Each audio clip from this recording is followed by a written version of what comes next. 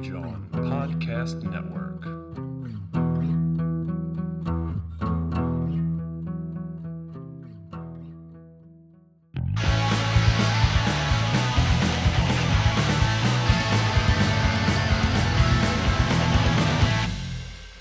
And welcome back to Butter With That, a movies podcast where some friends from Philadelphia come together to talk about all things movies. However, it's just me.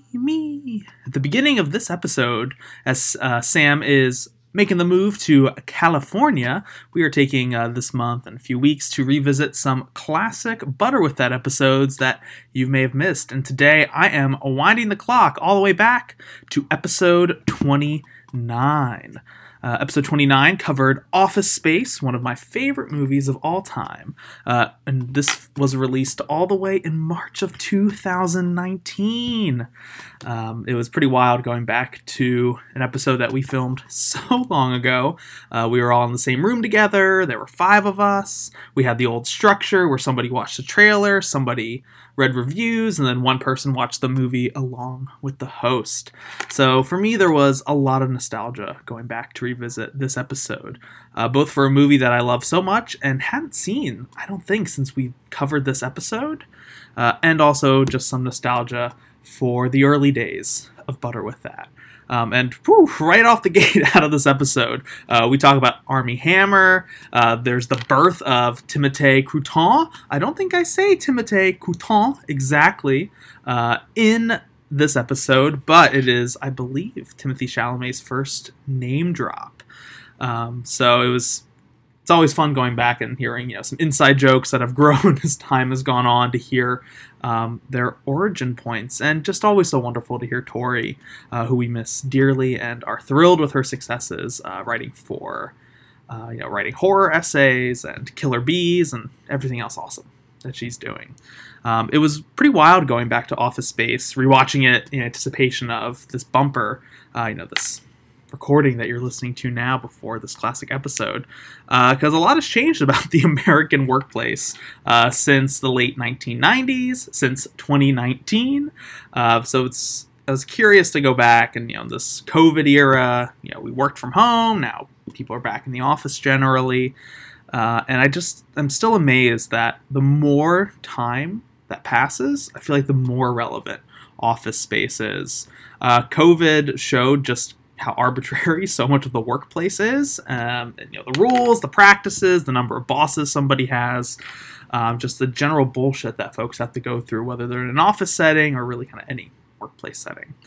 And so I feel like now more than ever, Office Space shines an even more critical light on the American workplace, even though the movie is so incredibly dated in many ways. But I think, like a fine wine, the age of Office Space, the technology, the fashion, even the movie about, Peter, Ron Livingston's character, is essentially, preventing disaster that's going to happen with Y2K by editing bank code. I think all of that just continues to add to the movie's charm. Mike Judge is even going to become incredibly relevant again with the revival of King of the Hill. Dave, who's listening and editing this, actually haven't had a chance to talk to you yet, so I'm curious to hear if you're excited about the return of King of the Hill. Certainly a good sign that he is returning as the creator. It was also really nice to hear about, to re-listen to our whiteboard segment. For newer listeners, this was a segment that we had where it was essentially just sort of like a random question that vaguely tied in to the theme of that episode. And so the question for this, that I pitched to everybody for this episode was, take your favorite 90s toy and turn it into a movie. As I was going into recording, this bumper and going back and listening to the other episodes, this intro, I was kind of like, oh, maybe I'll, tease a new toy to turn into. But, honestly, I really love my answer here, and I totally forgot about everyone else's answers as well. March 2019 feels like a lifetime ago. But definitely be sure to stay tuned toward the end of the episode where we reveal what toys we would pick to turn, 90s toys to pick to turn into a movie. This was just such a really fun movie to revisit, a really fun episode to go back to. I really hate listening to myself, so it was at first painful to go back, oh my god, I sound so stupid, but then going through just sort of as a listener, going through and just really enjoying revisiting this episode, revisiting the nostalgia that I have for this early time of Butter With That. I mean, we just hit 200 episodes a few weeks ago, so going all the way back to episode 29 was a treat. Well, I hope that you enjoy revisiting Office Space. If you hadn't had a chance to watch the movie, highly recommend it as well. It still holds up, maybe even better than ever, and it's still one of my favorite movies of all time. Now, I hope everybody does their TPS reports correctly and enjoys Office Space.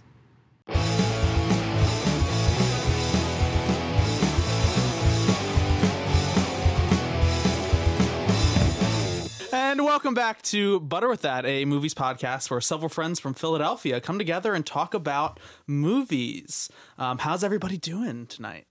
Good. Great. Good. Sam blew my mind just a few minutes ago, revealing that Army Hammer is related to the Arm & Hammer baking soda Yeah, man. dynasty. It's a conspiracy. I'm glad Which, you're like, caught there's up. something about it that I'm like, oh, that name is so weird. Like, there has to be something going on. Yeah. Yeah, and there's like some really interesting discourse about him as an actor. Like, you know, he's been in movies that have just been failures, but yet he continues to get jobs. And so people are like, well, does he deserve it? Is it like, how great is it to have so much privilege that you come from a family where it's okay. You could just keep doing. I think that he's actually a good actor and a good dude. Yeah, because he's been in some good stuff, like, recently, right? I mean, he was in Yeah. Sorry to Bother You, and he was Oh, I forgot, this yeah. asshole head of an entire corporation. So that was a very sort of like Meta. self-referential Yeah. role, and he was good, Yeah. as in he was horrific. And I think he's been in this like play production of like Straight White Men or something. There's also that movie that came out, what's that kid's name that everyone's obsessed with? Timothy Chalamet. Yeah. Oh, Call Me By Your Thank Name. you for, like, I had no other You just said information. kid that everyone's talking about. I was like, it's definitely that kid. I believe it's Timothy. Oh, Timothy Chalamet. But, like, Who still. cares? Timothy? I mean, sorry. I gave you the bare minimum of information. Thank you. Either that or Tom Holland. I don't know. Oh, yeah. Everyone yeah, loves that's Tom true, Holland. too. Good. But yeah, no, they were in that movie together, and I think, like, Armie Hammer was supposed to be pretty good in it. I didn't see it. He was Call Me good. By Your Name, yeah? Yeah. Mm-hmm. Yeah. Oh, yeah, he's in that movie. Yeah. Also, Yeah, he very much is like one of the only gonna say, actors in the movie. Oh, has anybody seen any movies recently since we've last recorded? Okay, not maybe, but I can't remember. But what I Is it going to be a dream? Wow. no, but what I watched last night actually. So what I watched last night was Abducted in Plain Sight, and what the Ooh. fuck? What the actual fuck? I could not believe what I was listening to or watching. Who's seen it? I have. I've been heard about it. Oh my god. So I don't want to like spoil anything, but basically this girl gets kidnapped twice and her parents are just like, okay. And then I had a dream about that I was getting kidnapped. no. It was bizarre. Oh, Sam. It was But it's fucked like their up. neighbor, right? Just like the Yes! dude across the street. Yeah, it was like some guy that they knew from like the Church of the Latter-day Saints. His name Can't was trust him. True. Oh, but it was fucked up. Watch it and then talk to me about how fucked up it was. Like, Wow. I know the parents feel bad, and like you could clearly see that they're like, oh, "This is my fault." It was, man. The entire time I was watching it, I was like, "No, surely not. Are you joking? What the fuck?" Wow. I heard Wow. it's really fucked up. And It's fucked. I heard it gets you angry. Like, is you it just a get so miniseries frustrated. or is it a It's just documentary one movie? episode. I mean, like, it's just an hour and a half about, and like, all of the people, all the players are still involved. But like, what really gets me angry is like not just like the parents' part in it, but also the fact that so this guy that kidnaps. So the little girl, her name is We're going into it, apparently. sorry. The little girl, her name is Jan. She gets kidnapped twice, and the guy, his name is B. They call him B. It's like 30 years later, this woman is going on tour with her book and talking about like victims' rights and advocating for that. And this guy is like fucking following her around, going to these different places, which, by the way... Wait, the same guy who abducted her? Yes, the guy! It's 30 fucking years later. And at one event, she was protected by this bike gang. It's incredible. But she has to go to court to get a restraining order on him. And the whole time, he's like, I never did this to you. I didn't do it. I didn't. And I'm like, can we just believe women? Can we not have to put her through this fucking sideshow and just let her get this restraining order? But I digress. Damn. Wow. Wow. I saw Zodiac for the first time. Oh shit! That's so funny because So I good. also Yeah. recently watched Zodiac for the first time. So Because good. we talked So about good. it. Okay, yeah, Zodiac is so good. That is crazy that we. so That's good. wild. Yeah. It like popped back up on Netflix, and I was like, oh, I gotta see this. We also both saw Happy Death Day. We did both see Happy Death Day, too. You. I really yeah. liked it. Yeah, I liked it too. It was fun. It's cool that, because this premise, the first one is like Groundhog Day, but it's a horror movie. And Everyone this keeps one's, saying this is like the Back to the Future Part 2. Of, Which they like, even the say in the franchise. movie. Yeah, which they Oh, so it's reference. the best one. I mean, yeah, I guess. I don't think I've seen the second one like in its entirety. I feel like I've seen bits of it here and there, but not like a full thing. But It's the best Yeah. one. We'll just say that number 3 goes to the Wild West, and they have I do know no that. reason to be out there. yeah, fair enough.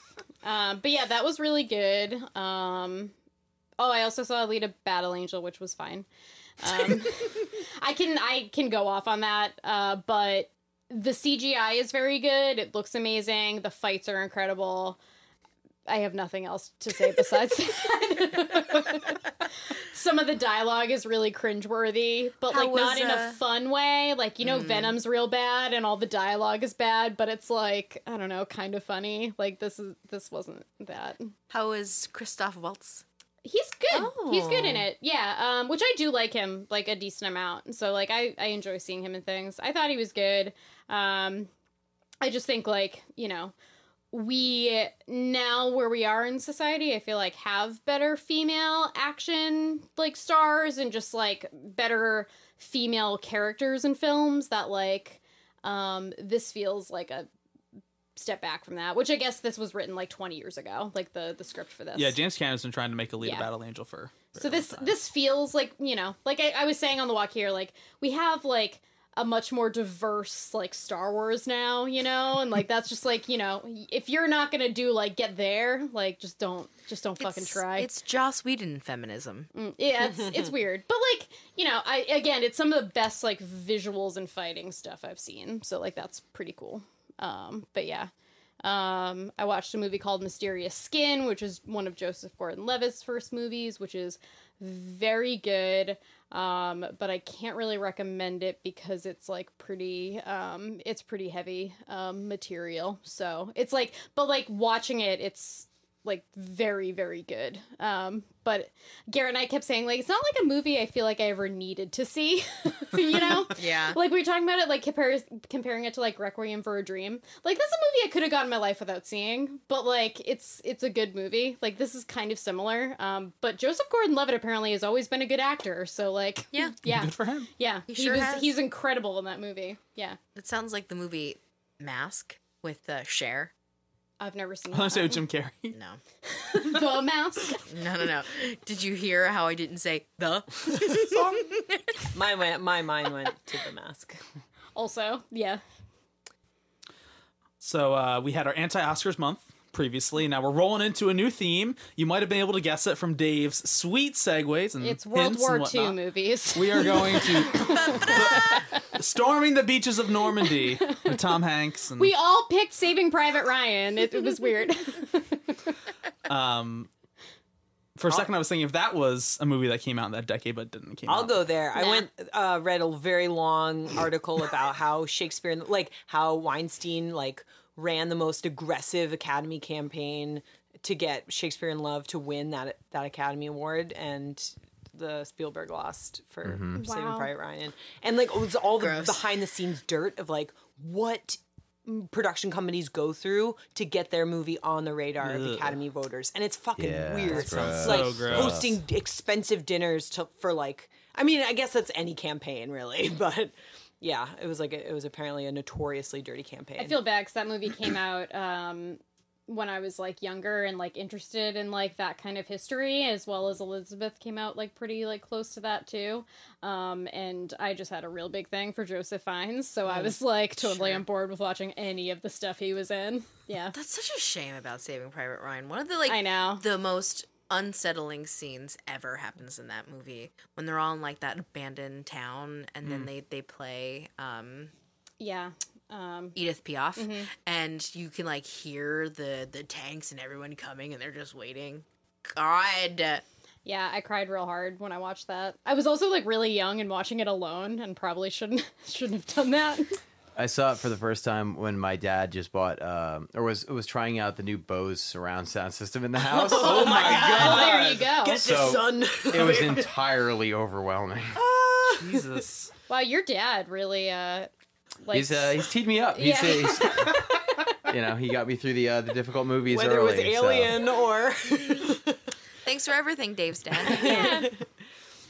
So our theme for this month, and actually the movie I picked has a great connection to Saving Private Ryan, is the most 90s movies that we've picked. Doing a throwback to the 90s, a decade I have an extreme amount of nostalgia for, growing up in it. And we realized a couple... What? Nothing. That was adorable. Go ahead. And I realized a couple days ago that Captain Marvel is coming out beginning of March, and that takes place in the 90s. Yeah, that is very. it's keep gonna be set forgetting in the it came 90s? out that Yeah. quickly. It's like, what, Yeah. March 8th? It's coming out on International Women's Day, so Oh, whenever that word. is. I was like, I heard that the early reviews have been pretty good for that. Yep. also, just while we're talking about the subject, let's never use the word shiro. Please, God, please never use it. Is that a thing? What? People use it online to be like, look at this shiro.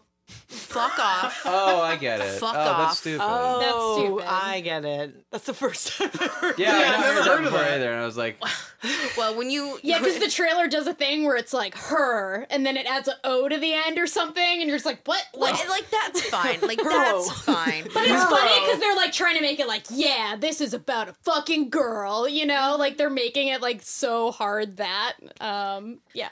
But, like, I see people talking about, like, Shiros online, and every time I see it, I'm like, I'm this much closer to death, truly. So please, listeners, never Yeah. utter that word, or I'll find you, Shiro. and I'll kill you. Sam will never sing, ever. it's rough.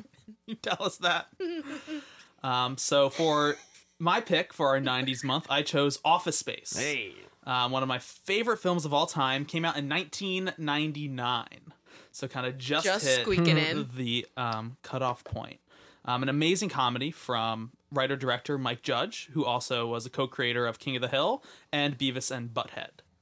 This was actually his second movie ever, and his first live-action one. Beavis and Butthead Do America came out first before Office Space. Oh my God. Wow. Sorry. I was studying that from Dave, Christine. Bringing the impressions early. I could never get them right. Yeah, kudos. But before we dive into the movie itself, Sam, you watched the trailer, I did. and you have not seen Office Space. True.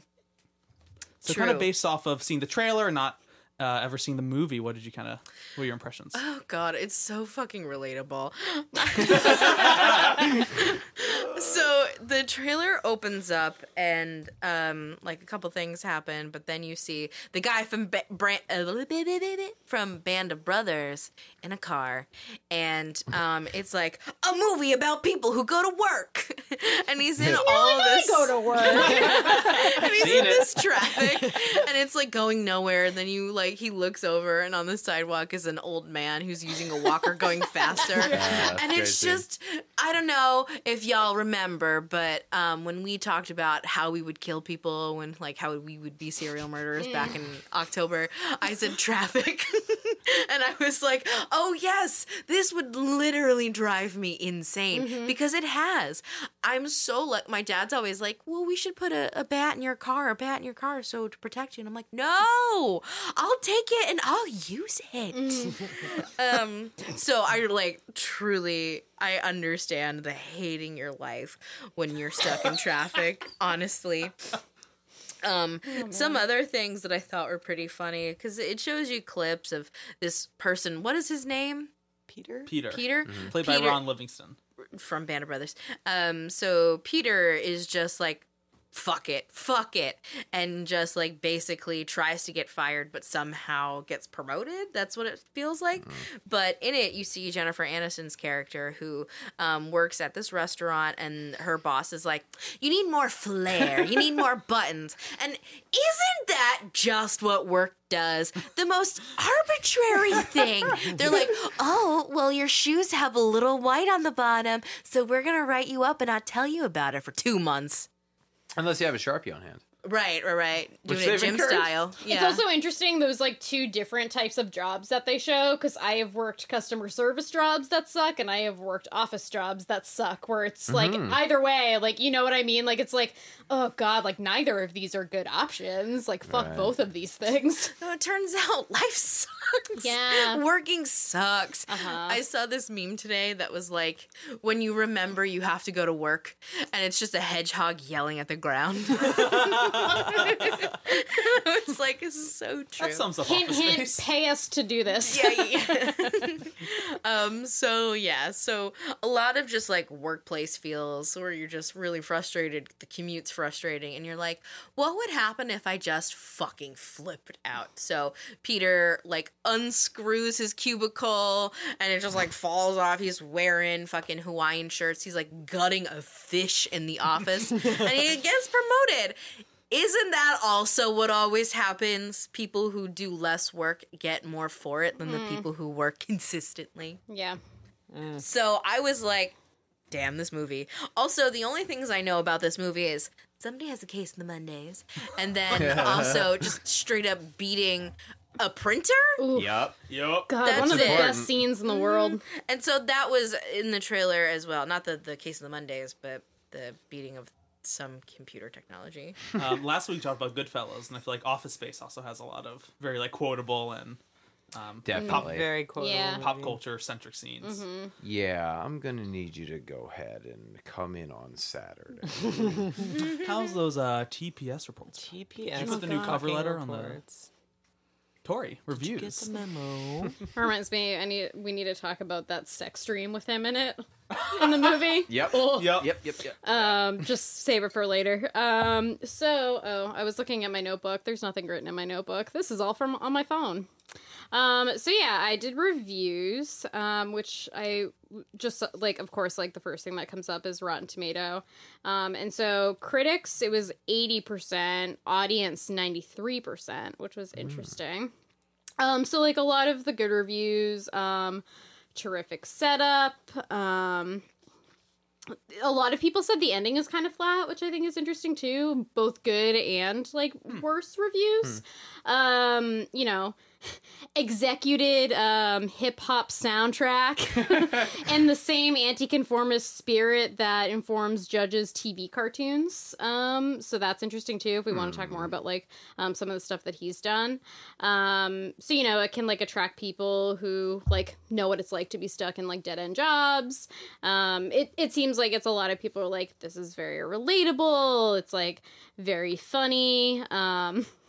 It exploits the yucks and the chronic misery of those routinely exposed to the monotonous gray of corporate minds and company decor.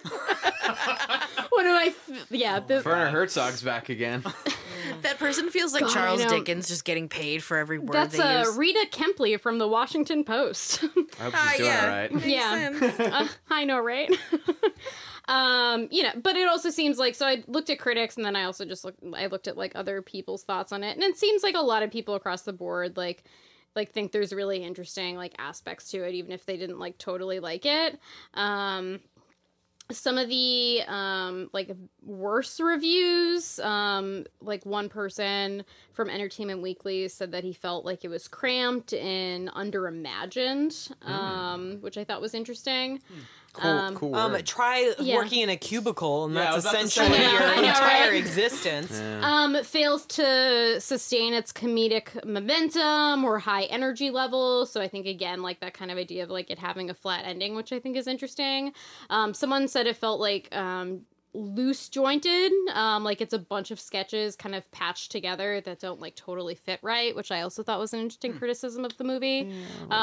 Which like I love the movie a lot, but I was like, oh, that's not a thing I've ever really thought about, but like that's interesting. Well, because I think it was based on Judge's, like, I think he wrote a series of sketches around some of the scenarios Like and workplace scenes. kind Yeah. of. It was Yeah. called Sounds something like him. else. And then that's what the movie became. Yeah, there were some people too who were just like, it's not that funny, which is interesting because I can see this definitely being a type of comedy that not everyone loves. Sam, have you seen this? No. Okay. Because like I know like you have like an interesting relationship with like comedy and like what kind of movies you like, so I would be interested to see like how you felt about this movie, but I can definitely see this being a movie that people might not like or might not think is that funny, just because of the type of humor it is. So a lot of like the people who didn't really like it, kind of I feel like this just wasn't their type of humor. One person was like, depressing and incredibly cynical. Office Space is the opposite of suicide relief, which is really what comedy is supposed to be. Which I thought was interesting. Like it was like too real for this person. It's also quite a demand of comedy to save you from suicide. Right? Such high stakes. Like yeah. Also like I don't know. In my head like just immediately was like I don't know like. I don't think that's the thing, but sure. Alec L, who gave this a 2.5 stars. But yeah, That's still like pretty okay. which is like still like pretty okay. But those who like didn't like it just thought it was like very cynical and maybe like kind of pessimistic, which yeah. Yeah, fair. Yeah, Those fair. are some things I love about the movie. Yeah, exactly. It's like, it's kind of like what kind of humor I guess you're like drawn to. But yeah, so those are some of the more like well-formed kind of ideas I saw throughout a lot of the criticisms and comments on this movie. I could definitely see this being a movie that would not jive with everybody's kind of Yeah. sense of comedy. And Yeah. even Mike Judge, because this movie just totally flopped at the box office when it came out. And we're actually recording this almost 20 years to the date that it premiered. I know, it's funny how that worked out. Yeah, February 19th, 1999. The production budget was around $10 million, and it only took in about $12.2 million at the box office. And Mike Judge says that this movie didn't really have probably the best marketing. It's really hard to market this kind of movie, and that people at that time probably did not want to see a movie about their lives. Yeah. Which I think is kind of really interesting. Well, yeah, I mean, if you think about it, so, like, I watched the trailer and I was like, yeah, super relatable, but, like, 1999, if we're thinking about what's going on, right, so, like, you've got the Y2K coming up, you've got, what else? Furbies, you've got, like, other things to like... Clinton's on You his got way Limp out. Bizkit to deal with. Right, like, all these things, exactly right, so maybe this isn't necessarily appealing to audiences just then. I like that you went for exactly right for that. Yeah, it's like, oh Limp boy. Bizkit. Don't get me started. Limp Bizkit just hit me real hard.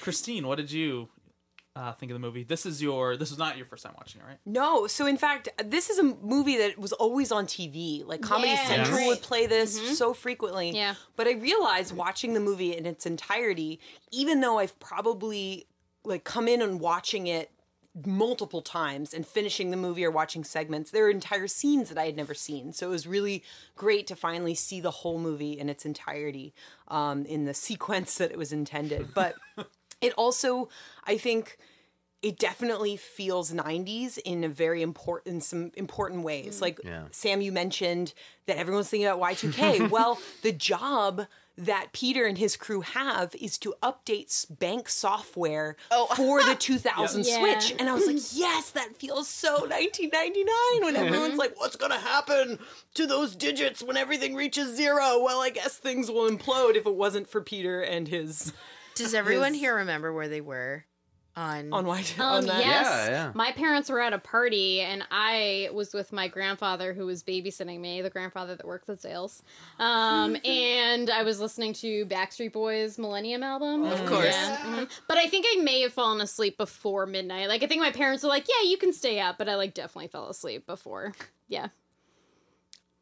I don't remember. I was just at home with my folks, and we watched the ball drop, and thought understood in the back of our minds, maybe when it hits the bottom, the lights go out there and everywhere.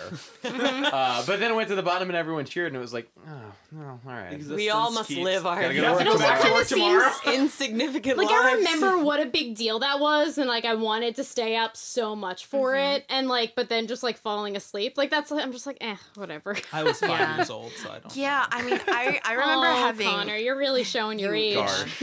I remember having the same kind of fear the first time I had Pop Rocks and Coke at the same time. Like, this should be fine, right? Everything will be okay.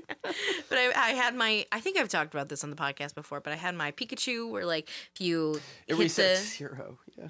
you hit the you hit the little pause and it would like Pika. And it would just be like, you and I, Pikachu, we're gonna die together. I never woke up after 2000. Oh.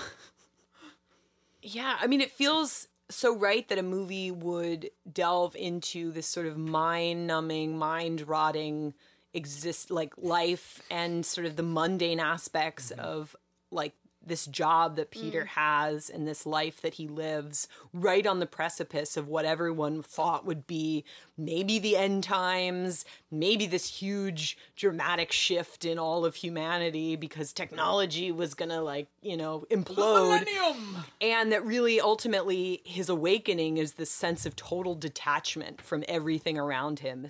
That he goes through this process of hypnosis, and then all of a sudden he has this new realization that he's just not going to give a shit. So I just love, I guess, thinking about that as being this existing in 1999 right before 2000 is kind of an interesting thing to think about. I mean, the clothes feel so 90s, even eyeglasses feel so 90s. Jennifer Aniston's in the movie. Jennifer Aniston is wonderful. Yeah. She's good. So She's good in this movie. fucking good in this movie. And I guess you can see glimmers of Friends Jennifer Aniston, but she nails every single scene. And she honestly, rewatching this was one of my favorite parts of the whole movie. They wanted to get, I think it was Matt Damon coming off of Good Will Hunting.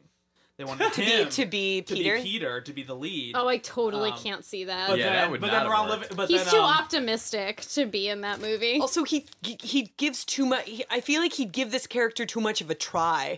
Ron Livingston's great Yeah, because from the exactly. very first scene, he really always doesn't give a seems shit. like a guy who's like, oh fuck, like I'm alive, you know? I think that's just him in general because I he know. plays the same kind of He guy did. in Band of Brothers. When he's in Sex and the City, too, he plays Sex and the Burger. City is Burger? Yeah. It's like the same. And he breaks up with Carrie on a post-it note. Yes. Wow. So, I mean, Yeah. how Rude. perfect. Speaking of post-it notes, Speaking I have of, the DVD right here. yeah. This movie has been with me for a very long time because I remember walking out of the theater out of a Sesame Street movie. I think it was or some kind of Grover Goes to Space or some kind Classic. of So Sure, Office 1999. Space like coming that. out around the same time really spoke to you. It did. Well, I remember. So the poster is an amazing poster. I don't know who designed it. Oh, it's great. But it's a guy just covered in sticky notes, head to toe. You can't see any of his skin except for his hands. He has glasses on, a briefcase, and Stephen Root's character, who we'll talk about in a minute, is kind of peering from behind him. And this poster terrified me as a child because it was in the movie theater, walking out of seeing my little 5-year-old movie, and this image has just kind of stuck with me, which is kind of, I don't know, something interesting because I don't have a lot of memories from being 5 years old, but this is one that really sticks out. I feel like it was also, I don't really know when DVDs became the primary mode of watching something, but Connor had given me this DVD to watch. So I was already watching this movie on a DVD. The first, I totally forgot. It's been a while since I've watched a DVD, and so you get the menu. Do you want to play? Do you want credits? But before the menu, there's a thing that pops up, and it's a blue computer screen that's we've detected a virus on your computer. Press exit to shut this down, or press continue to keep going. I was like, fuck. Oh, I see what they're doing. All right. And it was cute. And then you press OK and all these viruses like pop up all over your computer. I want to say DVDs became a thing more, at least in my life, like 2011 or 12-ish. I think I had Fellowship of the Ring both on VHS and DVD. Yeah. Mm-hmm. So it's funny that you brought up DVDs because it's really the home video market that saved Office Space.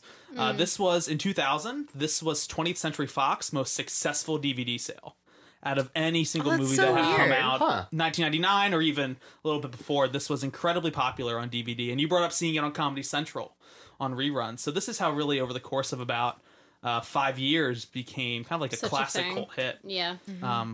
I also realized this is 2011. I meant like 2001. I was 11 at the time. I was just like thinking in my head, like, first encounter with DVDs. Yeah, I was like, I'm also realizing like my math is wrong. I was gonna accept it honestly, but I was like, that feels Lord wrong. of the Rings Right came around out in 2001. Yeah. Mm-hmm. Yep.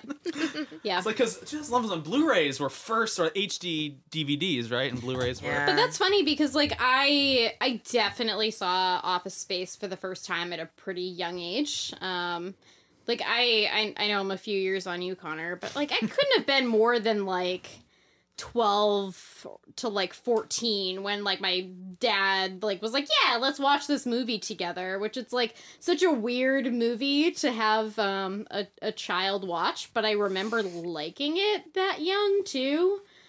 Which for a pretty adult movie is kind of weird, but I think I also grew up in a household with a very specific sense of humor. Like my parents made me watch Mystery Science Theater and Monty Python a lot, and I don't think I got any of the humor in any of these things until I was much older. So, yeah, it's interesting how that became a thing in our house. It's also interesting that, number one, it wasn't a big hit in the box office. And two, some of the reviews that you were mentioning said that some people thought that a movie that reminded them too much of their like real life, maybe going to work, maybe living the same existence, was just not funny to anyone. But yet, what would come after it would be the British Office, the American Office, which are exactly these same scenarios. Yeah. They actually NBC offered Mike Judge to write a pilot for the American Office. Really? Mm-hmm. But they gave it to Michael Schur instead because Judge didn't want to do it because they wanted to do something that was a little more silly, and he wanted to do something that was more realistic-ish. That sounds like like Office Judge. Space. Those are That's both fascinating. wildly popular shows that are essentially the same conceit. I mean, written differently, but... And like watching this now is very different and obviously much more relatable, I guess, now that we're all in the workforce. But In the workforce. But like I don't know like how that would be like different. You know what I mean? Like how it's different for like us as opposed to like people in the 90s. I think this movie it feels like it's ahead of its time, but it couldn't have been made in any other year. Yeah, I think that's a great And this point. movie has sort of strangely become like a period piece. Like, I feel like in the turn of the millennium, it was like, oh, this is kind of like our day-to-day lives. But now in the year 2019, it's like you have fax machines and all these, like, old Macintoshes and talking about Y2K. Yeah. And the idea, I feel like the Office Space was made up of cubicles and everyone's sectioned off and sort of compartmentalized in their own little space. And now, like, the office was this, like, open floor plan with mirrors and windows and like fucking circles, like the ergonomic. Circle desks. Has anybody here worked in a cubicle? No. I for 2 months with an internship worked in some and it people's fucking cubicles when they weren't there. The sound of a fucking landline in an office. There's that distinct ring. The I don't know. There's like maybe three rotations or like three different types of rings. And hearing one of them in the movie was like, this is terrible. Working in a cubicle's rough. Yeah. I feel like I work in a cubicle. I just stare at concrete. And then there's the mental cubicle. The cubicle we build in our brains. Before we go any further, I wrote my own little brief plot description, but I really want to read what's on the back of the DVD box. Okay. Because this is also talking about how DVDs kind of are giving us this sense of nostalgia, either how they physically are laid out or what they're trying to do. So fasten your ergonomic seatbelt. You're in for a hilarious ride through the inner workings of Office Space, the outrageous hit comedy that will strike fear into the little hearts of evil bosses everywhere, from the New York Post. Unable to endure another mind-numbing day at Initech Corporation, cubicle slave Peter Gibbons, played by Ron Livingston, gets fired up and decides to get fired. Armed with a leisurely new attitude and a sexy new girlfriend, played by Jennifer Aniston, he soon masters the art of neglecting his job, which quickly propels him into the ranks of upper management! Exclamation point. Written and directed by Mike Judge, Beavis and Butthead Do America, TV's King of the Hill, Office Space is an irreverent comedic fantasy that'll keep your funny bone working overtime. I think that does an okay job. Yeah. Oh yeah, Fine. and I love it because Netflix would never come up with a description that wonderful. That's interesting though, because now like we just talked about it recently, but like this seems like, you know, Sorry to Bother You seems like, you know, our like the type of movie now that like is kind of within that same kind of scope, but like taking it to a whole other level of what these kind of jobs and things are like. It's interesting. Yeah, I mean, I think Sorry to Bother You has some wonderful intersections with Office Space, and then like not only takes it to like what does it mean to work in a telemarketing office, but like within like a society that still has systemic like racism. Yeah, like just then like going up. Yeah, yeah. It's like Office Space turned up like 3 notches. Yeah, because like now it's like here are all the other things we need to address and talk about in our society right now. Yes, it's like taking Office Space and then being like, let's look at this from a much larger lens and think about why do we have work environments like this? Who is working within these environments? How does it take, like a toll psychologically on people, and like what crazy sinister mechanisms are at play? Like because when I think of stuff like that coming things out like now, Initech. because when I think of like stuff like that coming out now, like you said, like an Office Space probably wouldn't work now. Like it probably wouldn't be doing enough maybe for like where we're at, but like there's still stuff about it. You're like, all of this seems about right, but it's not necessarily like making more commentary that like we might like need now, like within our society and the type of conversations we're having. Yeah. But I think this whole month, I think we're going to think about how relevant are these movies today. These movies that came out 20 years ago. And I think Office Space is still like incredibly relevant. Because I think it focuses on not trying to like make a statement on office culture, which it does, but it really focuses on Peter Gibbons and Ron Livingston just trying to like get through the day to day, and you're seeing the whole world through his eyes, which I think just because it's so character focused and so specific to him that I think that kind of in some ways gives this movie like a timeless quality. Yeah, this also, though, it does have a thing where like it does feel like other Mike Judge projects where peripheral characters are super important. Where like a lot of the side characters have their own development, like of course Milton and Michael Bolton and everyone else. There's a lot going on within the periphery, but yeah, one character does remain the centerpiece of it. Well, I think it's great how these like ensemble casts kind of like just help inform Peter's world, and I mean Milton is the best character I think of the whole film. Certainly the big standout, played by Stephen Root. He has like this red stapler that he loves so much, and then Gary Cole, who plays Bill Lumber. He might be my favorite character in the movie. He's so good. He's the kind of evil boss that the back of the box is talking about, and he keeps moving Milton, who's just this kind of like meek kind of guy who just like he kind of like talks like this. With one of my stapler, I don't want to stop moving my desk. With like big glasses, and he keeps Bill Lumber keeps moving Milton's desk around, which Mike Judge said is based on a real guy. That like Milton was like a real person who like said he was going to quit because his boss kept moving his cubicle, his desk around. But there were details that I had never realized having watched it previously, and then just realized in this rewatch about Milton's character, the fact that he had been laid off like 2 years prior and somehow was still on the payroll, and there was just he's doing like a non-job but still doing this, and like there's just a total lack of communication between anybody. And then they think that the only way to officially fire him is by like cutting him off of the payroll, but not telling him that they've done it. So they're still going to have him do work. And he's just constantly asking, he's like, I haven't received my paycheck. It's just like the saddest. Milton was like, I think, very even sadder character to me rewatching this. The Willy Loman of the late 1990s. Death of a Salesman. Nice deep cut. Timely. I feel like it does draw on some like classic stories.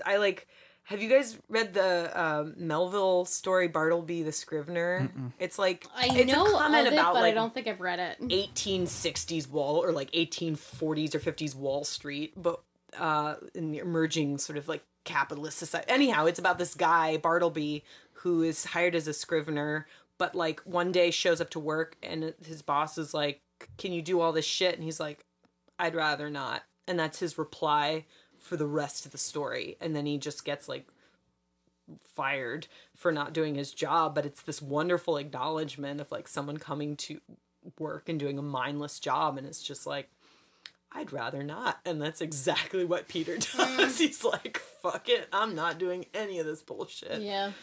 Yeah, Peter Gibbons basically gets trapped inside a hypnotic trance because him and his girlfriend Anne go to this hypnotherapist.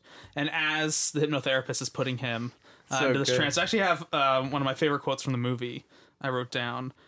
So this is Peter. And this is in the hypnotherapy session. So I was sitting in my cubicle today and I realized ever since I started working, every single day of my life has been worse than the day before it. So that means that every single day you see me, that's on the worst day of my life. Dr. Swanson responds, what about today? Is today the worst day of your life? Peter Gibbons. Yeah. Dr. Swanson. Wow, that's messed up. I love that sequence so much.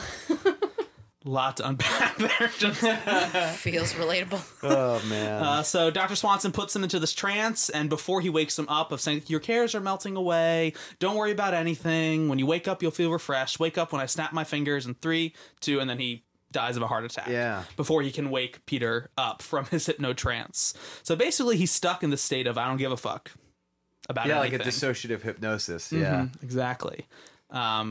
And then he God, doesn't... that sounds lovely. To just not give a fuck. Then what's I think really cool is the movie takes him through this, he gets promoted because these characters called the Bobs are efficiency managers. Dr. Cox from Scrubs. John C. That's McGinley, why is that his name? Familiar. Yeah. I always forget his name, but I'm like, Dr. Cox.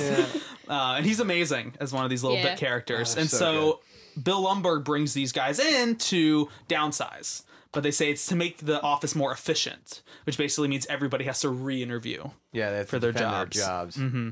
And then they're so impressed with Peter, even though he hasn't showed up to work like in a week. Like you said, Sam, he cuts fish on the table, skipping all this work. But they say, this guy's got real upper management written all over him. I mean, he tells the Bobs, they're like, so, take us through your average day. And he's like, well, I wake up, come to work, stare into space for an hour, maybe do something, eat lunch, stare out into space for, another hour, and then I go home. I probably do about 15 minutes of work an entire week. And they're like, this guy's a straight shooter. I mean, it's definitely interesting commentary on just like who gets rewarded in the workplace. Mm-hmm. For real. Which I think is stuff like we've probably all seen. Mm-hmm. It can often feel like, you either don't care a lot about your job or you do care a lot, but like, sometimes that works, sometimes it doesn't. It kind of just like depends on the situation, and it's it especially now seems like super relevant to it sure does. our lives. And where this kind of like new life philosophy kind of comes crashing down is when Peter's two friends, Michael Bolton, who's not the singer Michael Bolton, but hates the singer Michael Bolton. That's funny. And apparently it was this movie that coined the phrase ass clown. Because Michael Bolton, the character in Office Space, who's like a software engineer, says, because the woman who I guess is a secretary character goes around and gives like paychecks and whatnot, says, looks like someone had the case of the Mondays. It's like, Michael Bolton, like, are you a fan of his? And he's like, no, I hate that no talent ass clown. That sounds like a Michael Judge insult. Mm-hmm. So perfect. That is one of the funniest things to call somebody. Yeah. Other than just like a walnut or something, like, you walnut. Walnut. Oh, I love it. I like that that's the second thing in your list. You're either an ass clown or a walnut. Right? Because you can imagine how offended you'd be. You fucking walnut. You mother father walnut. You Monday through Friday walnut. You're like, what? I'd be too confused to be insulted. I would just walk away. You've won. But it would be burning. You know, it'd be something I'd you never think you would forget Keep me awake at night. Like, what did that mean? What does it mean to be a walnut? What are walnuts? So Michael Bolton and Samir, people who show up every day, want to like do a great job, they get fired. They get let go. Mm-hmm. And so then Peter Gibbons feels really bad that his friends are being let go, so they come up with this plot to rob Initech fractions of pennies by basically like taking decimal points and throwing it off of these bank transactions and taking them and putting them into an account. So it also kind of turns into this like working class crime thriller a little bit. Well, there's that whole part where they're trying to figure out like how to do certain like criminal activities and like not sure what certain things mean, and you're just like, oh yeah, like what does that mean? They look up wandering in the dictionary. Oh my god. Which is like, yeah, like that's, I mean, we just did Goodfellas and stuff, and you like hear those terms and you're like especially seeing it at a young age, I'm like, what does that mean? That's just a thing I hear. I don't know. That reminds me of Quiet Cool. With oh my god, when they're literally laundering the money in the washing machines. Brilliant.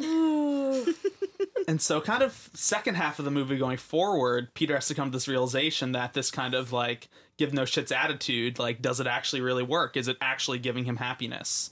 And I think one of the core themes of the movie is what does give us happiness? Where can we derive our happiness from? Is it from work? Is it from not caring about work? Is it what we do? How, people we interact with? And I think I'm gonna like take a guess. It's not from work. It's not from work. I have to say this movie, and it's an interesting. That was another one of your picks. Reminded me a lot of Groundhog Day.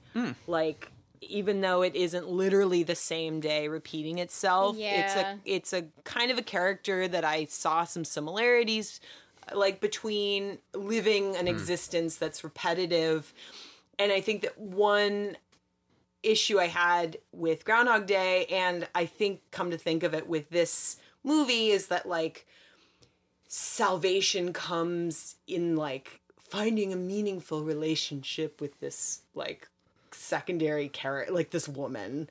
And it's like this guy finds like this like awakening, like finds meaning in his life and goes through this transformational process, like this transformational, I don't know, thing. Arc, thank you. This moving, rotating thing that I'm gesturing with my hand. Arc, yeah. And then... Oh, I feel bad I left you hanging there after you helped me out earlier. And then it's like, by the end, he like gets the girl and everything's okay and the office burns down and everything works out. And I was like, does it really work out that way? I don't know. Yeah. Well, I think like, it it's seemed not to like... tidy up too nicely following this character have like on his spiritual journey of sorts. Well, I love how his journey ends. So things go wrong with the robbing plot, and they're like worried. They, instead of taking maybe $10 over the course of 6 months, within a weekend they take $300,000. Yeah, it's so great. I mean, I was on board. That sounded like a great plan. And I was taking notes. Tell me. Planning it out. Yeah. And so they're worried they're going to get caught by the cops or whatever, and then it turns out Milton, who kind of the whole Bill Lumbergh has been picking on, because it's a B story, really. Yeah, he's the big B story, and he finally moves Milton down to the basement, the dark basement, because Peter's untouchable because the Bobs support him, and so Bill Lumbergh can't do anything to Peter. He can cut all the fish, he can destroy his cubicle. That's what that's in. And And so basically Milton's like, you moved me, I warned you, I'm going to set the building on fire. He And says this to is himself. after the classic scene where they start cutting the cake. It's Lumberg's birthday. doesn't get any That is the cake. classic scene, and I The- like the anytime ratio I'm of people looking to cake. at, like I an didn't get any office cake left. or workspace food display. There's always that question of like, is there enough for everybody? Am I going to get the piece that I want? Like, Also, it's that a gave me very real anxiety at a thing. very young age, which I don't know what that shit means. But that's always stuck out in my head. That is definitely the scene that I think of when I think of Yes. I Office feel like Space. if in that scene today would be like, is there anything left for the vegetarians or vegans? Left at the workspace. That's what I feel like that would be recreated. That's just what watching this reminded me of. I don't know. Also, we've cut cake at work, and it's been like, what piece am I gonna get? Do I want to eat it at 11 o'clock when I don't really want cake? Or am I You have to come in like in the 5 minutes you have. You have to like wrap it in something Yeah, and put it hide in the it and fridge. be No, like, it's- come back for it. Shove it in your pocket and eat it. No. Pocket cake? Yes. Pocket nuts, pocket cake. I've done pocket bagels, but Oh, never I've done pocket cake. pocket cupcakes. Oh yeah. That's yes. Thank Yeah. you, Tori. Yeah. One of the I've done big- that. Pocket donuts. What about the frosting all on the inside of your pocket? You wrap it in a paper towel. Also, I just want to say, I don't know if anyone's done this shit before, but chocolate with a hand warmer in the same pocket. Hell yeah. Oh no! Oh, it's no good, man. Hell yeah, I've And done I'll just that be like, oh 1,000 fuck. times. Like, I'll realize it way too late, you know? I would love for folks that have like no idea where we work try to piece together exactly what the layout of our workspace is. We steal There's a cake lot in of free the pocket. free sugar specifically, Hand apparently. warmers. be Figure it another out. Figure it out. Instagram challenge. Well, except that a lot of the people that listen know us and also work where we work. You'll never guess. / see you tomorrow. If we get to a like 5-year anniversary or something, we'll open up about some stuff. Maybe I don't know. Maybe it's An for all the- expose. All of the Ooh. bots that listen All to us. all the Russian and across Turkish the- bots that are. across the Yes. country. Yeah. maybe like if we ever got like 100,000 followers on our social media, Then we would. then we would reveal. Reveal The all. big Or I would secret. like sing. You heard it here. You heard it here. right here. Don't delete this. 100,000 Don't delete followers, this. and Sam will sing. Bots come through for us. I mean, that could work. Then Sam will be a big deal, like in another country Yeah. or something. Yeah. Maybe you could be on like the Masked Singer in Korea. Isn't that No, a show? thank you, God. Right, the Masked Singer. Wait, has everyone at least heard of the show where like actual famous singers dress up in costumes? Yeah, that's the. Isn't that? Is that the thing? Yeah. Like Masked Singer, isn't that what it's called? I don't know. It sounds vaguely familiar, but I don't know. But they have it in America now. It was a Korean. yes, I did see an advertisement for this for some reason. Yeah. I was watching Jimmy Fallon's like bring celebrities into the subway in disguises and have them busk, and then people would have to I hate guess Jimmy who that was. Fallon. I'm assuming that's Same. not the same thing. The biggest tragedy of my life is that Jimmy Fallon is on my favorite ice cream flavor, Ben & Jerry's The Tonight Dough. So every time I want my favorite ice cream flavor in the world, I have to look at Jimmy Fallon's dumb face. Wait, Wow, I, that must really suck for you. Wow. I see your Life is Tonight so Dough. hard. It's How hard. do you feel about this, Connor? Makes me really sad. Connor, I see your Tonight Dough and I raise you.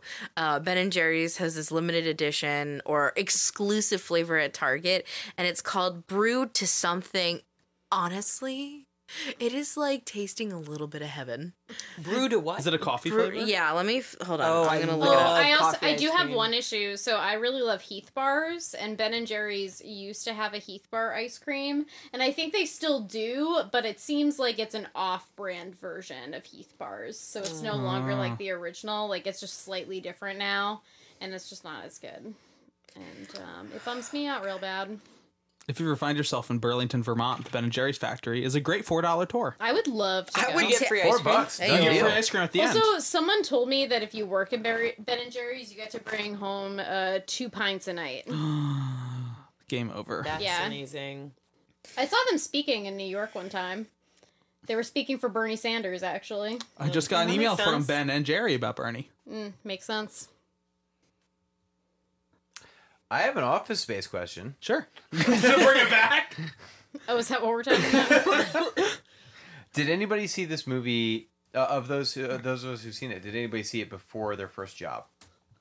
Yes. Yes. And if so, Yes. how did it temper your expectations of working?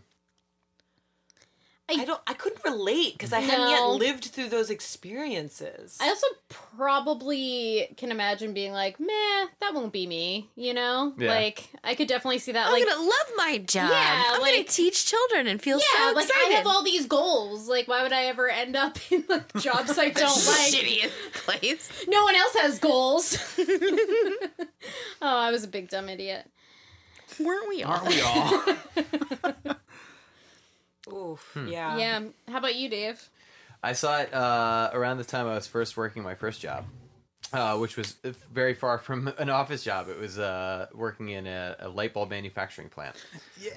So it was not so much an office job, but the movie did certainly ring true to certain experiences of just early work in my life. So it seemed familiar pretty much immediately. I worked at lighting in IKEA, so I too have an unnecessary knowledge of light bulbs that will never, be useful later on in life. They are kind of interesting, though. They are interesting. Yeah. Yeah, there are a lot of different types. What light is best for your eyes? Not fluorescent is my Tough not. go-to answer. I don't know specifically. No, I don't either. Probably LED, actually. Yeah, now you can get like LED was known for being as like kind of like cold lighting, but you can get like soft lit LED now. Yeah. That's like a thing. So I would say probably the future of that's LED. It lasts much longer. Also, the bulbs used to run really hot. That's not necessarily a thing anymore. Yeah. Yeah. A lot going on with that. We talk about Inspect all the my lights important stuff closer. here. Yeah. We've run the cover a whole range of whole topics. range. Yeah. Any other kind of final thoughts on Office Space? I have one more thought. Yeah. I have to give Mike Judge a lot of cred for some specific shots in the movie. There's one that is the opening cubicle shot where it's like you can see it's just like literally a grid and you're looking the screen is split in half by where the cubicles line up like within the shot, and it was just such a well crafted like introduction to the office space, literally. And then the second favorite shot of mine is he and Samir and Michael Bolton are heading across It's funny every time. the grassy area outside of the Initech building, and they're walking over kind of a mini moat, but there's no water. It's like a classic divot in the grass that a lot of like build it like in A weird buildings like reservoir this have kind like of. a weird water reservoir, retention. and Yeah. they're just kind of a water retention ditch, and the ditch is exactly in the center of the shot, and they're marching across this this shot, just walking down to the divot with such purpose and just such commitment. It's just such a wonderful. I'm like, these are guys on a mission, and I just love. I've never seen a shot like this. Especially featuring such a sort of regular feature of ugly ass office buildings like this one. And that grass is so thick and fake. It's just such a great like textural vision of I don't know. I don't even know where it's set. It's set in Austin, Texas. Austin. Okay. Yeah, filmed in Dallas and Austin. That's interesting. Huh. One last kind of fun fact I have to talk about is Jennifer Aniston's character, Joanna, which is actually her middle name. I don't know if that's why they named her that or just a coincidence. Works at a TGI Fridays like establishment called Tchotchkes, where she also hates her job as a waiter. Sam, the trailer you're talking about, the Flare. The flare. And apparently this movie is responsible for TGI Fridays removing the flare that their employees had to wear on their suspenders and having their employees wear like normal waitresses kind of outfits. because Good on so you, Mike many Jones. customers made fun of the employees to their face for wearing all the flair. I had a pin when I worked at IKEA that said like rookie or something on it, and it was like supposed to let people know that like I was new there or something, and I was like, this is embarrassing. So I'm not rude. fucking wearing this. At Disney, they have like Yeah. earning my ears.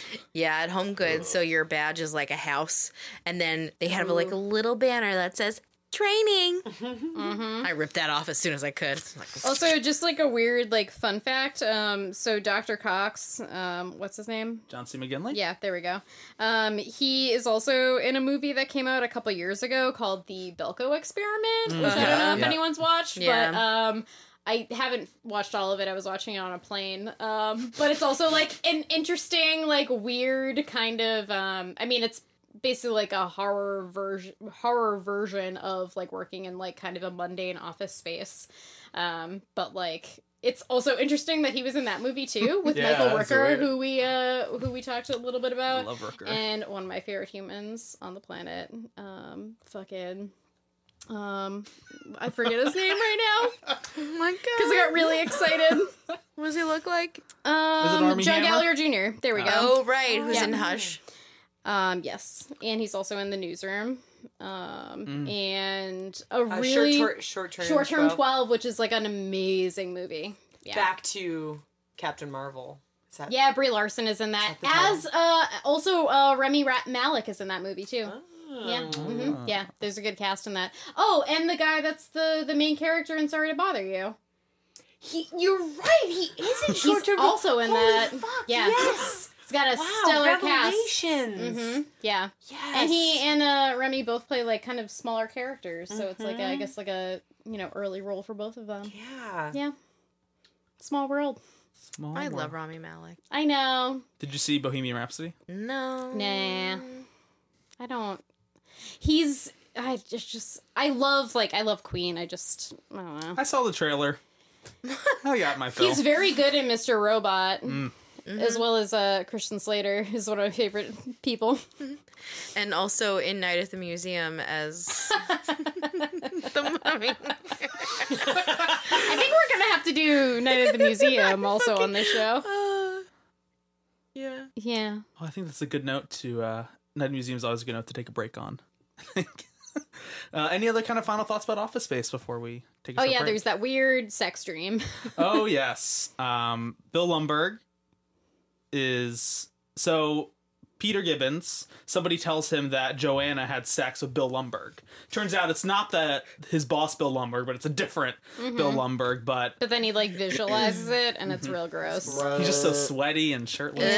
Holding Yeah. a cup of But coffee. he's like while still he's holding having a cup sex. of coffee and like being like the mundane like dick boss. But I like again saw this at kind of a young age and was like, oh god. And so that's like just something that's been burned in my brain for It's a a very long time. specific performance. Also, Indeed. probably one top performances is the neighbor too. He's so wonderful. Lawrence. He's great. Lawrence He's very is good. So good. Yeah. He was all that was also supposed to be some kind of different character actor, but Oh, they went with really? him, yeah. That Like, guy when was great. Yeah. It was great when they're plotting like their plan to take money from Initech, and they're like, "All right, okay, we got this. We got it. We just can't tell anyone. You guys got to promise we can't tell anyone." And then you hear Lawrence from across the wall being like, "I promise I won't tell anyone." It's like I can always hear. And then when everything goes awry, and then Samir and Michael Bolton are pissed and they leave, and he's like, "Hey, Lawrence," as he's like heads against the wall. It's like, "You want to come hang out?" It's like, "No, I don't want you fucking up my life." Well, that was Office Space. Thank you so much, guys, for talking about one of my favorite movies of all time. We're going to take a short break, and then we'll be back with our whiteboard question segment.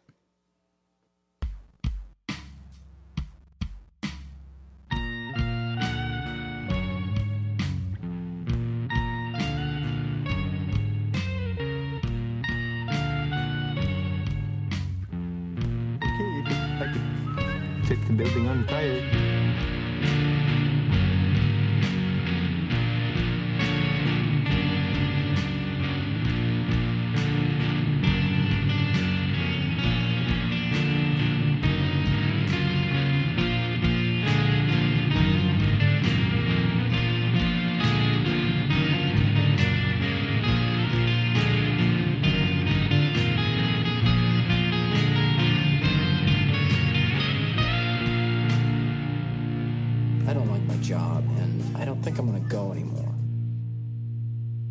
And we are back from our little break. This week for our whiteboard question segment, the question I'm bringing is, what should a movie about your favorite 90s toy look like? So creating a movie based off of your favorite toy and just what you would want to see that movie look like. Anybody want to go first? Well, this is just like all coming at the last minute. I don't know if it was my favorite toy necessarily, but I really, really wanted one, and it was a password journal. I don't know if you guys remember that being a thing. Yeah. And then later on, probably like a couple years later, was the password phone. What's a password journal? So it was like plastic, and it was purple, and you would like input a like password, so whatever you wanted that to be, and it would ask you for it, and you had to like read it, and then it would like open, and that's the only way you could open it. And in like a very 90s style, the whole commercial's like a little brother trying to like sneak in and read the journal, but he can't get it open because he doesn't know the password and stuff. So I was initially like, this would be like a funny horror movie, but honestly I think it needs to be like some sort of like child like biopic kind of thing like around the password journal, because that thing stressed me the fuck out. It did not work properly. I couldn't get it open. I remember my mom had to use like a fucking like pliers or something to like just like get it open. So yeah, I think it has to be like a childhood drama around these like toys that didn't actually work the way that they were supposed to. And also the password phone just like was always super staticky and you couldn't really hear anything. So that also did not work very well. So I was very excited about both of those things and then was very disappointed. So yes, I had to grow up pretty early.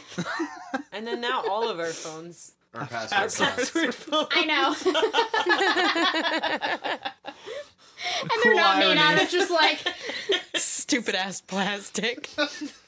stupid ass plastic that then just like had like a notepad inside of it that you wrote things. I know. And once the paper was gone, it was useless. It was useless. Oh, you couldn't like put another notebook inside of it? No, because it was too small. Oh, it was they like want you to this buy big. another one. Yeah, which like I don't know if they made like Refillable.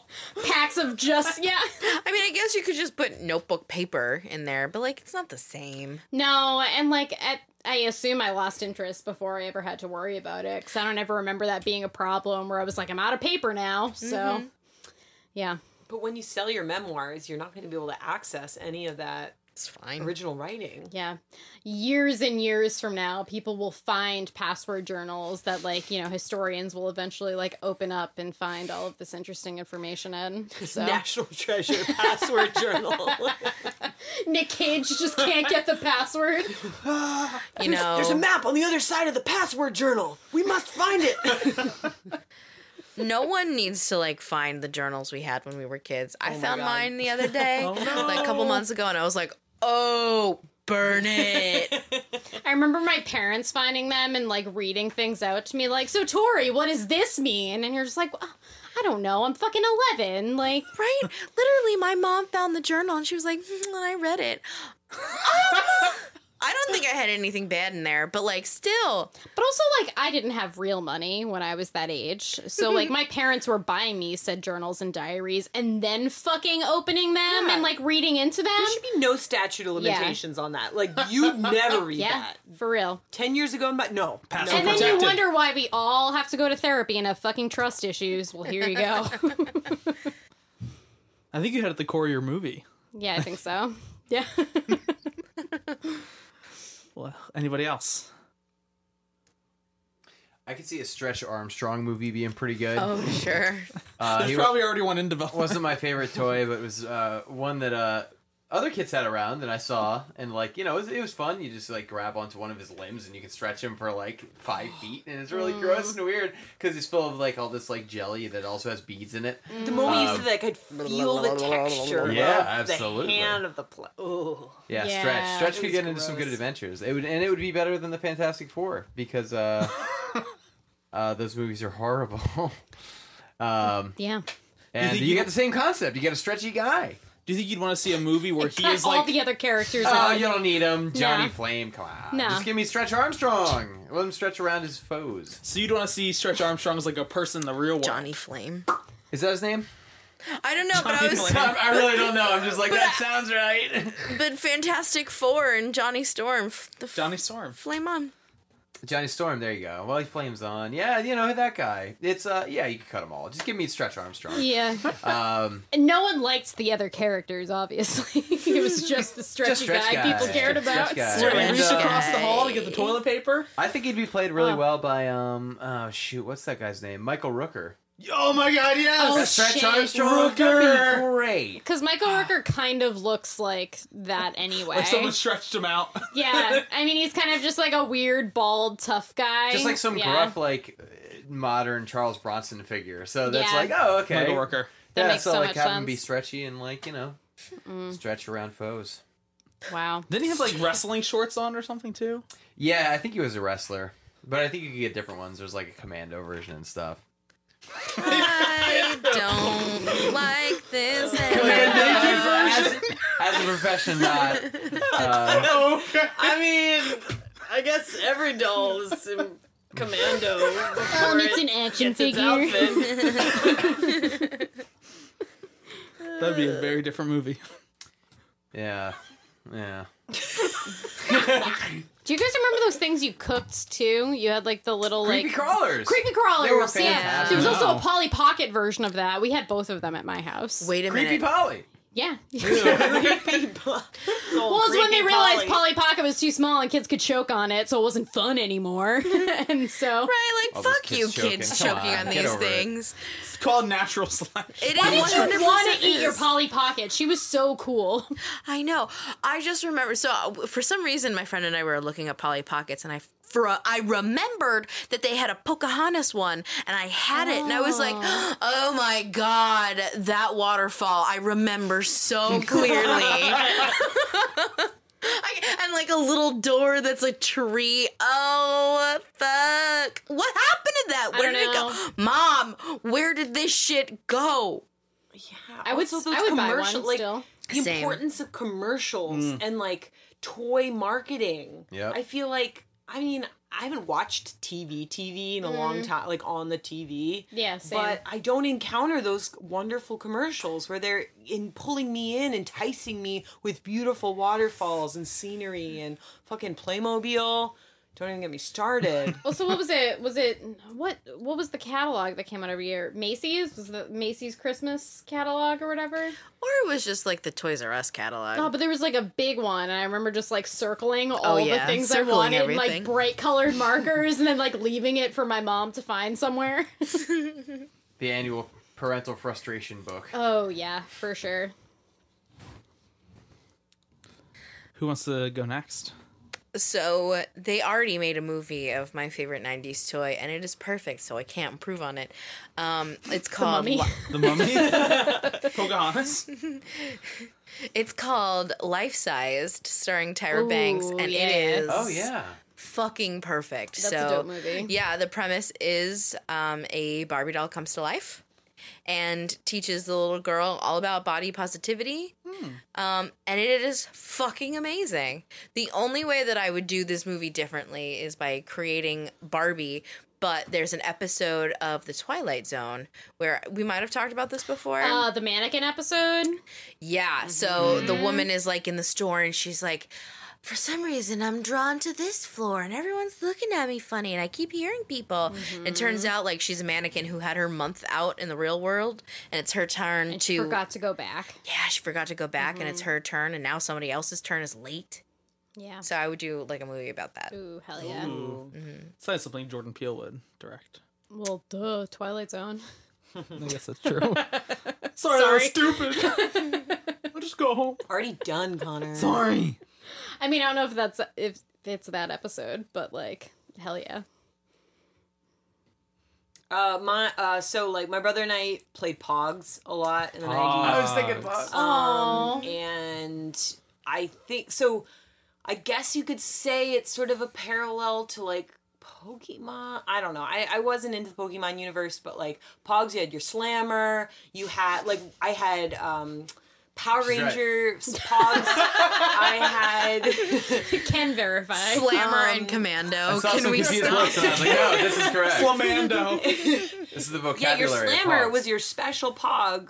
Do you guys play pogs? I've never No. touched a pog. I mean, they're I know fun. of You had pogs, these but I never played it. So like you'd collect them in these green these Ew. plastic tubes, and then you'd put out your stacks, and you'd have your one slammer that could have like it would be like either like silver or some sort of special. It was a little thicker, and you would Be either slam plastic your... or metal, yeah. Yeah. The really nice ones were like metal of some sort, because the point of the slammer is that you'd hit it down on your opponent's stack of pogs, and you'd basically try to make them like go flying. And if they landed a certain side up or down, you got to get you were able to get You your stole that opponent's person's pogs. pogs. Yeah. Exactly. You So you had, earned like, them. Man, You tough are right rules. through a very intense battle. So I don't know. The movie would probably be like the main character could be like the slammer. It's just like the Emoji Movie, but like with Pogs. I've never seen the Emoji Movie, so maybe it could take that form.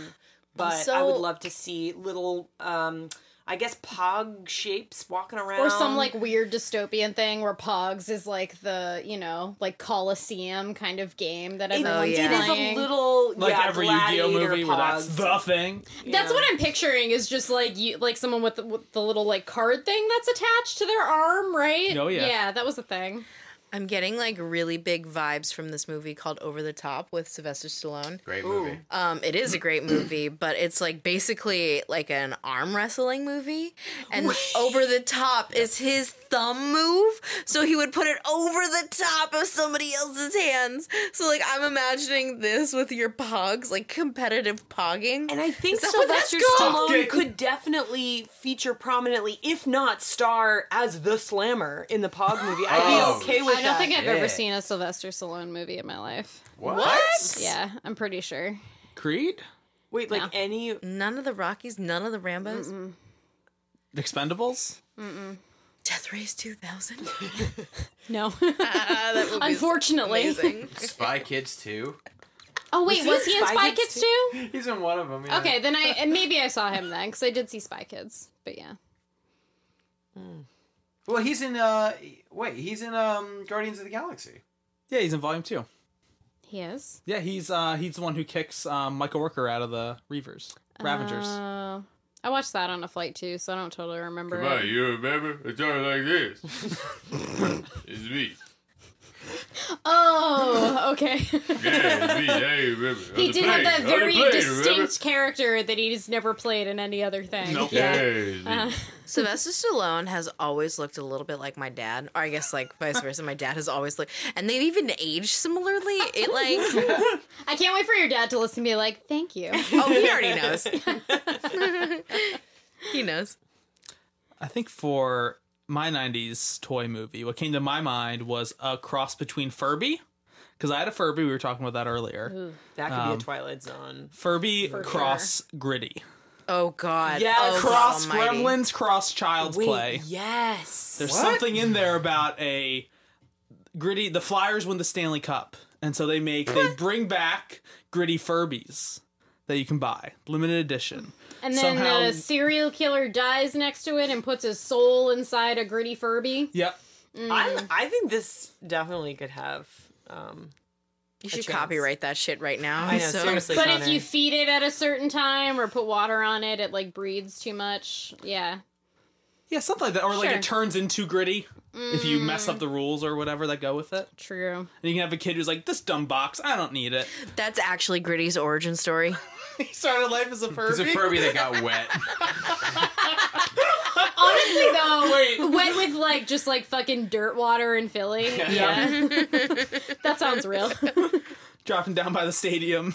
No, then he goes back to tries to find his owner. Oh. God. No, it's just a Gritty movie. This went from like a horror movie to like a sad, like heartwarming, like Homeward Bound type story, I think. Exactly. Yeah. Gritty bound. Gritty Bound. A very gritty movie. That like broadbound because Broadbound. going back to Broad Street. The stadium's on Broad Street. Right. Oh my Yeah, God. I was with you. Thank you. I'm sorry. Broad Street Bound. That's very good. I like it. Well, there we go. There's got to be... We've pitched a decent amount of movies on this. There's got to be something gotta here. catch, Some yeah. one thing's Yeah. gotta catch. Summer My Monkey. Summer My Gritty. No, don't. Pay us for one of these things. I don't know. Let's write one. Just pay us. Just give us money. We all hate our jobs. Please just pay us. We'll take cash. I mean, Be like that guy from Venmo. Office Space had it right. You just invent something like the jump to conclusions mat, and you make your fortune. So we better find our way out of this now. Yeah. We were talking about that. We're going to be influencers? Is that Yes. that's the term? Mm-hmm. Great. What's the God, next I'm too YouTube? old. What's the next YouTube? Let's get on that. Like, Whatever yeah. the next YouTube type thing's gonna be. I don't know. I'm pretty sure this has been like the next YouTube since YouTube, right? Probably. I don't know. No, it'll be like Teletubby style. So we'll have YouTube on our stomachs as screens, live streaming everything. This right? could not have gotten worse. I think we got it, guys. I think we got it. Anyone listening out We there? Teletubby All ourselves. of you guys are again. missing the visual of Christine trying to do a this is- Teletubby television This on is her the stomach square right now. here, right? You're just gonna see everything. stop? Sorry. We have strayed so far from the 1990s and the grace of God. We have fallen. Teletubbies was 90s, right? Yeah. Oh. Right, 99. I don't know. Maybe. Dave, do you know? No, I'm sorry. Resident Teletubby expert As a here. resident authority on the matter, I don't recall. That's not in your notes somewhere. Remember I have a that couple Sun of Baby Although, for the Teletubbies? Oh, don't I? what's on the top of your notes? That movie. Alita. Alita. What Is is? she a secret Teletubby? Is No, that the but post-credit you were scene? talking about it, and God, then I I saw don't his care. notes. I was like, Oh damn, God! this shit is- Can I ruin like Yes. this movie? Okay, so Fine. like the whole thing is building up to this villain, who's like behind everything, and like you don't see him ever. Like he'll talk through other people because he has like powers or something. He's a good fella. Sure. Yeah, but at the end, you just see this character, and he's got these like weird little sunglasses on, long white hair. He takes the sunglasses off, and it's Edward Norton. That's the worst. I Which mean, I was like, "Fuck, Edward Norton! Why are you in this I movie?" know. I love Even me for my 2 Edward seconds. Norton, but gross. Yeah. Long white hair, Edward Norton. Oh, I was so Oof. not into it. That's yeah. like at the end of Fantastic Beasts where it turns out that it's Johnny, Johnny Depp. Depp, and you're like, well, this is way more terrifying With than long with white Voldemort. hair also. Oh, yeah.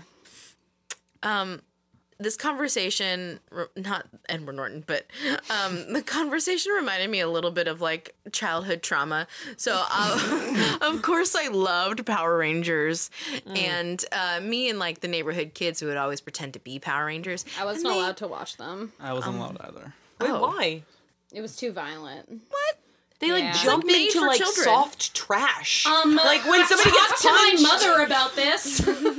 Alice. Or like a soft barrel is like tipped over. I don't know. Sorry. Yeah.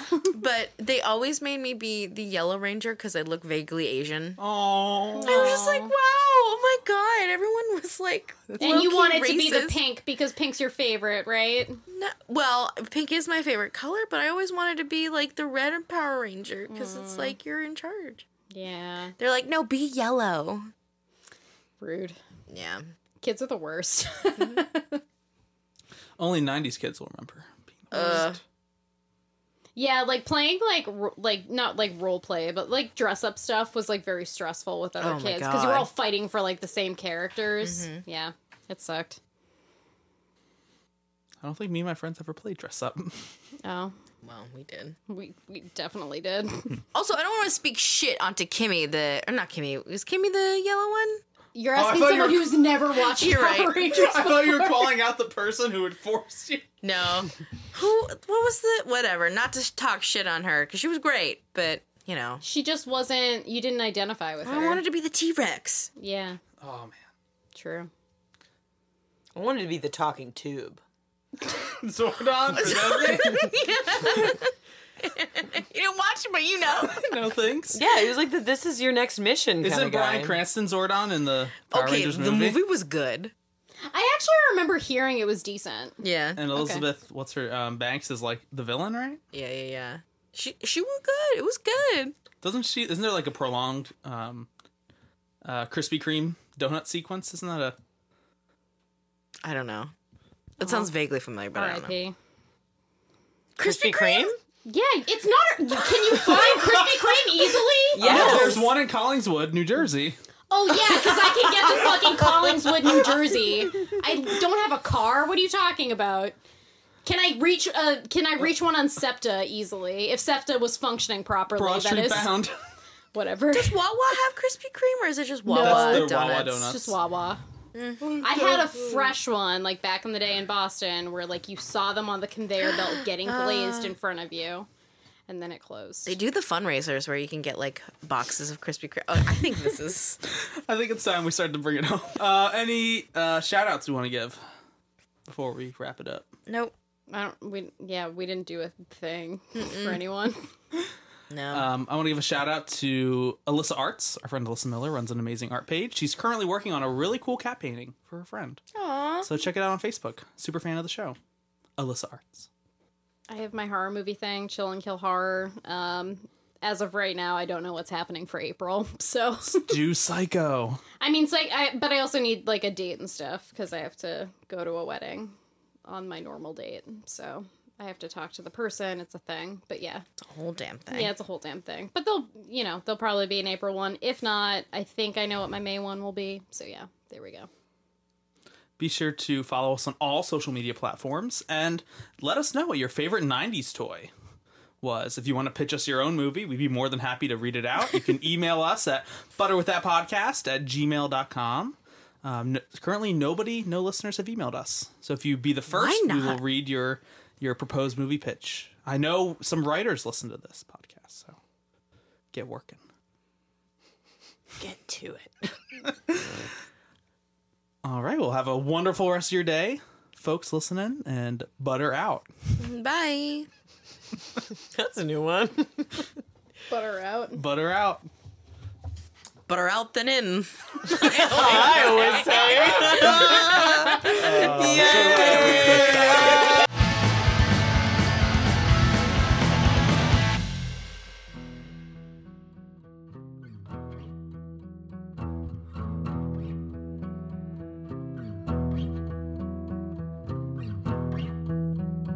This has been a Movie Jawin' podcast.